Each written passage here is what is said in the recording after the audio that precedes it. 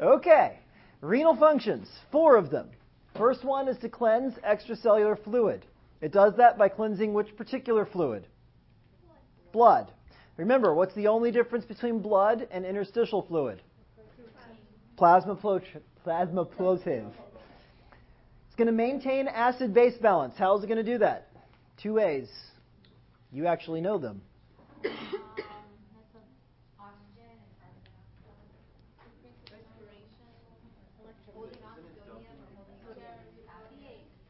So, acid-base. What are the components of an arterial blood gas?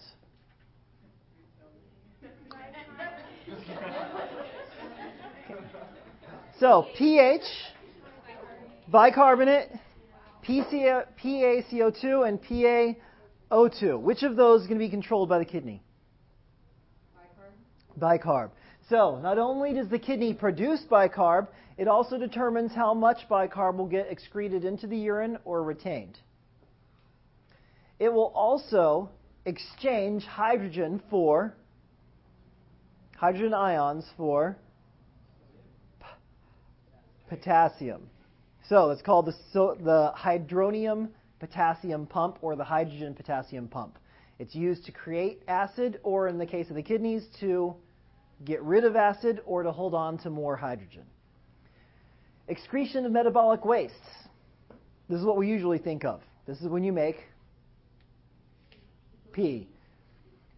Maintenance of blood volume. Ultimately, your kidneys are in charge of how much blood volume you have in your body. The more volume, the more pressure. The less volume, the less pressure.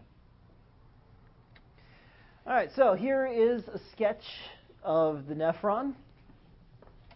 Some important things to note.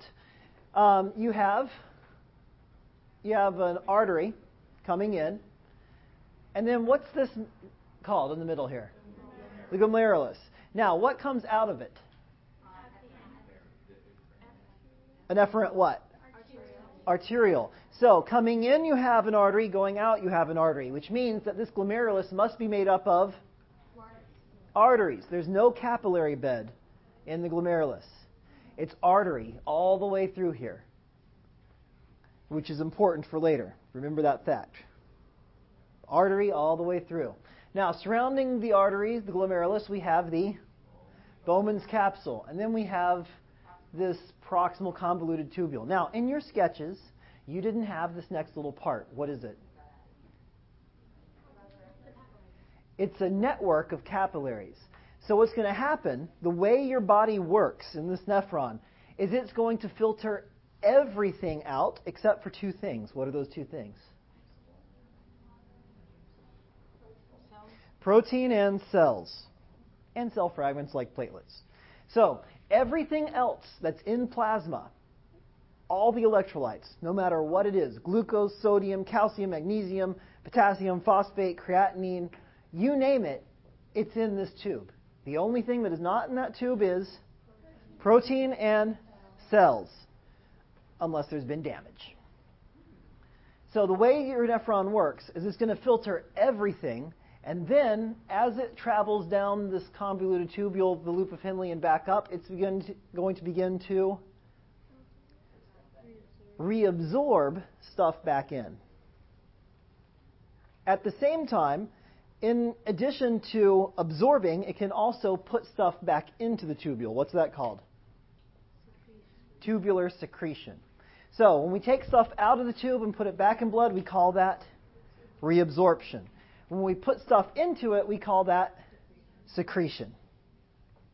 All right, so it's going to go through the proximal tubule, down the loop of Henle, back up through the distal, and then it's going to end up in our collecting duct.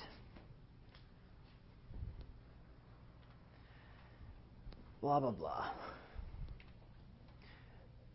And this is what we just talked about.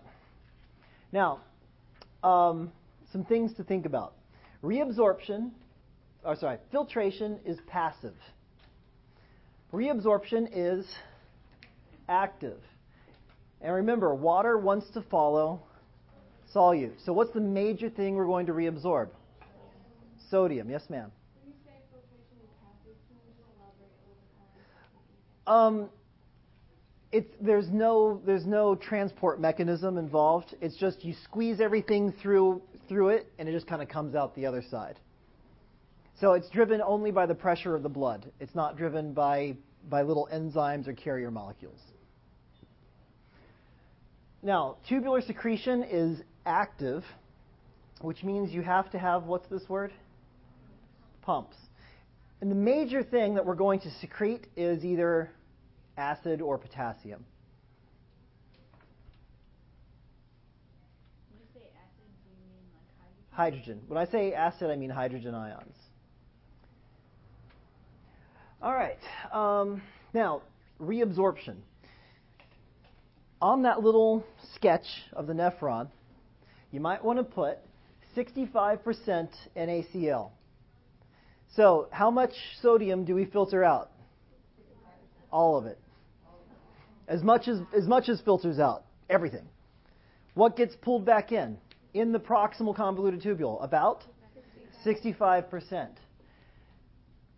And virtually all bicarbonate and potassium. Ordinarily, under normal circumstances, you're going to pull back in how much bicarb potassium?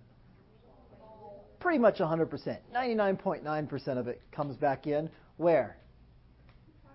Proximal convoluted tubule. In the loop of Henle, about 20% of NaCl is reabsorbed. And then there's a special little thing about the loop of Henle. The descending is permeable to water. The ascending is not. Now, which side is on the far end? The ascending or the descending? The ascending. So what that means is on the descending, water can be pulled out. But once you get to the ascending, guess what?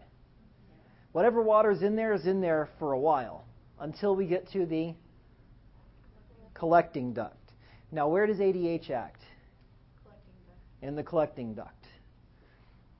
Now, in the distal, which is the distal convoluted tubule, you'll only have 10% of NaCl being reabsorbed.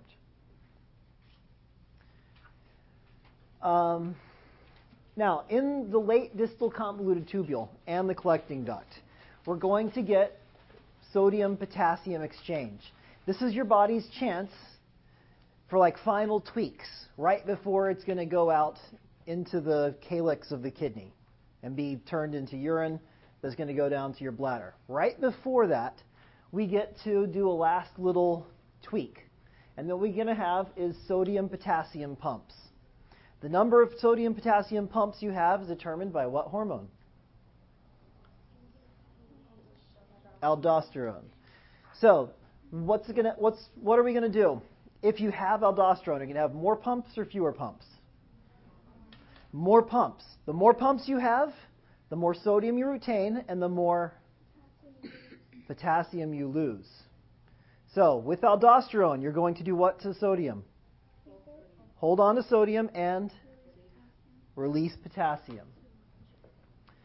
The final concentration of urine is determined by ADH in the collecting duct. Yes? I thought aldosterone worked on the proximal tubule.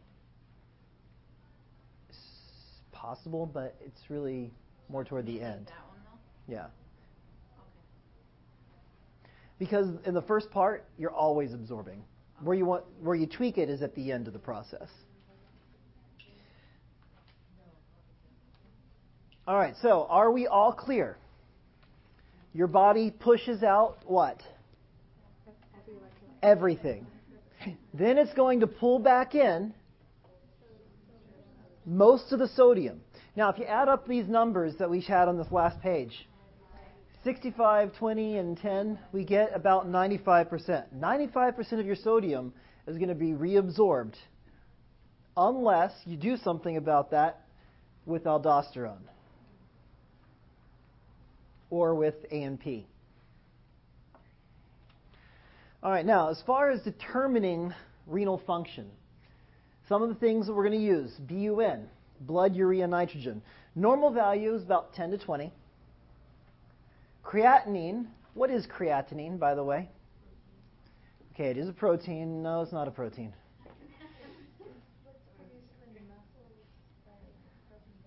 Not when they're broken down, but it's by muscle use. So, how many of you know someone taking creatine?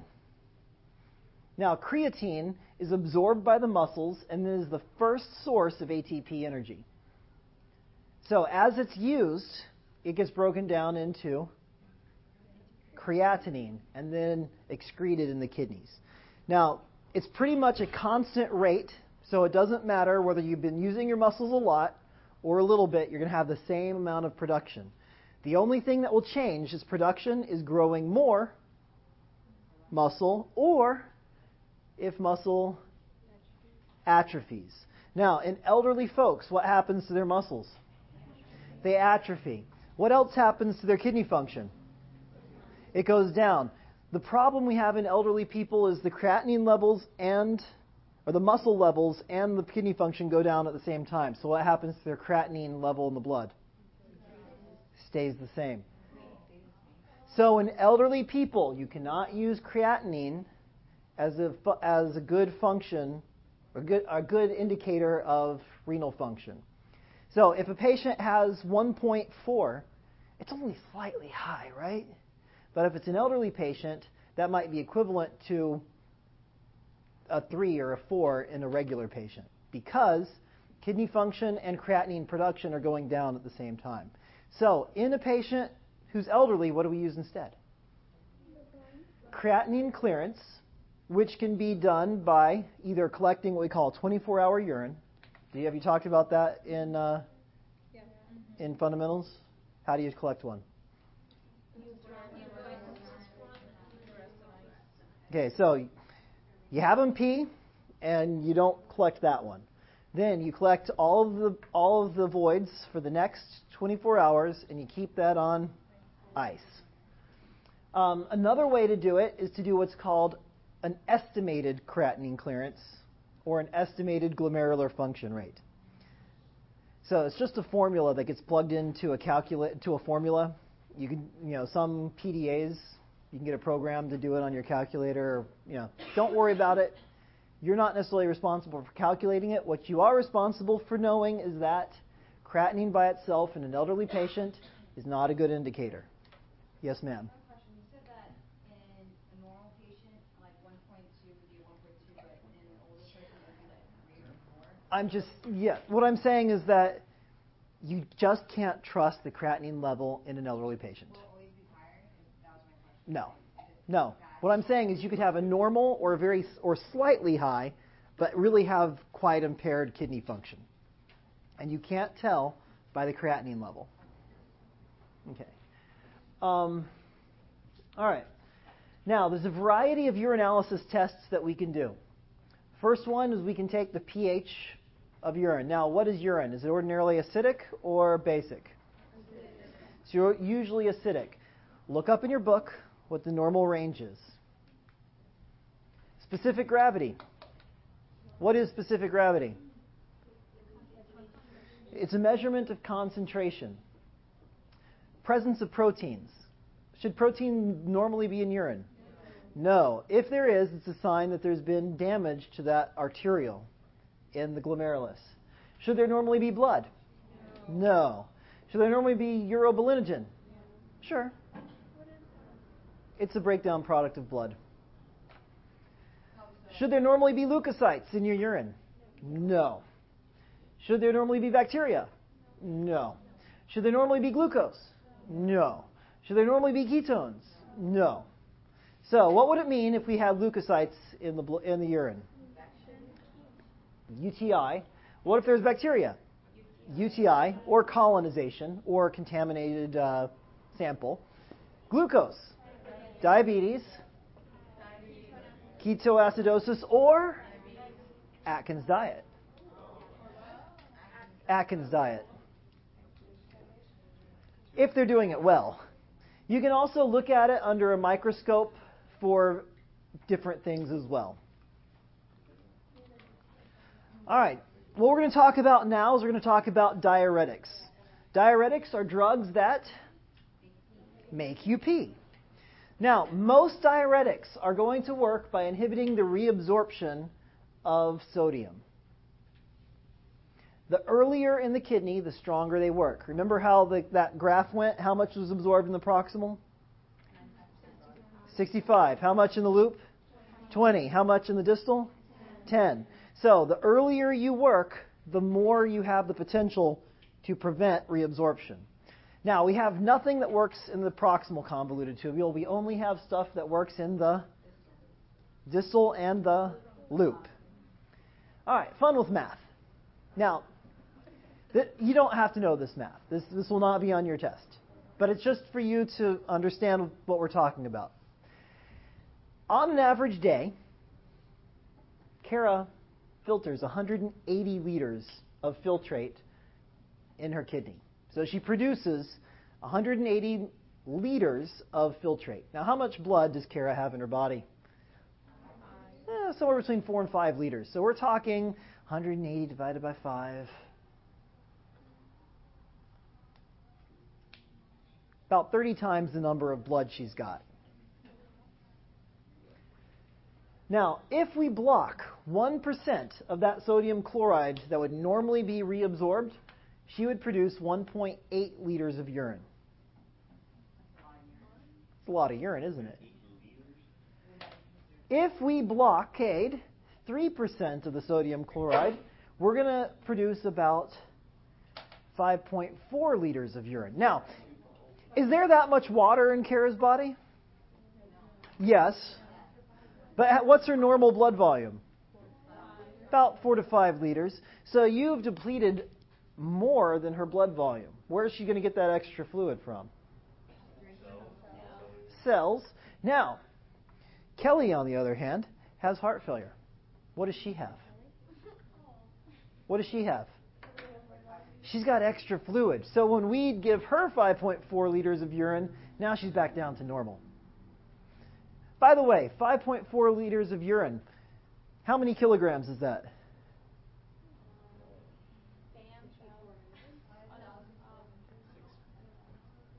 How many kilograms is 5.4 liters? Come on, you can do it. How much does 1 liter weigh? I find your lack of faith disturbing. 1 kilogram equals 1 liter. Therefore, 1 liter equals 1 kilogram. That works for water only. But what is this product? Urine. Urine is primarily water. So, that's 5.4 liters of urine. How do we convert that to pounds? Multiply by 2.2. 12 pounds. Now, can a heart failure patient do this in a day, no problem? Oh, yeah. Some of your patients will come into the hospital and they will weigh 20 pounds more than usual. Guess what you're going to do to them over the course of 2 to 3 days? You're going to make them pee out most of that urine. Not urine, but most of that extra water will be peed out. But in a normal person like Kara, we killed her by accident. I'm sorry. Yes.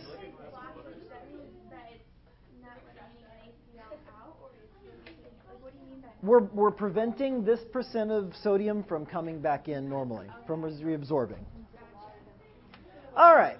Now, what do you think the number one side effect of diuretics is going to be, given those numbers? Hypovolemia, which leads to? Before we get down there, say again? Low blood pressure. Now, how does your body respond to low blood pressure? Increase your heart rate. We call that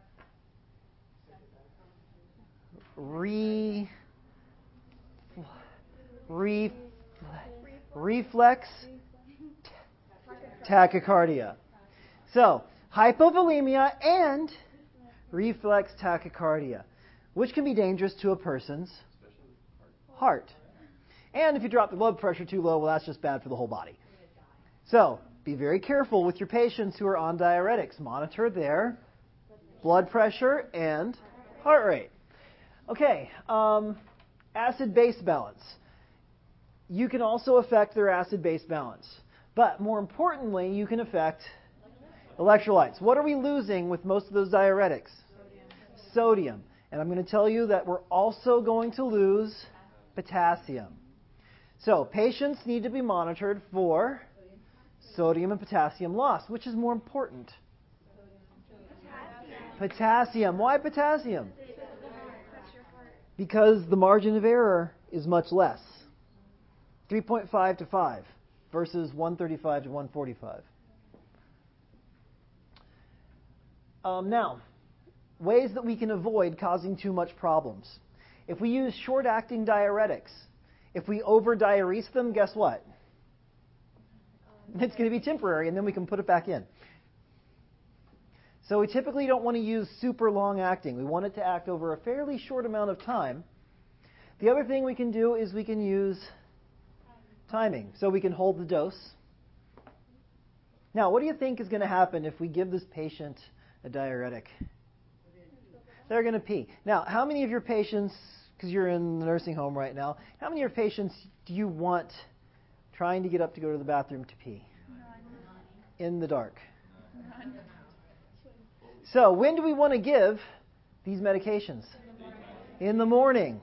And never give them, if possible, after 4 o'clock, unless the patient has a Foley catheter. What's a Foley catheter? Because we haven't done those in lab yet. It's a tube that goes up the urethra and stays there. That way, when the patient has to go pee, Who cares? it just drains out. So, remember this. Timing is important, except for what patients? Foley catheter patients.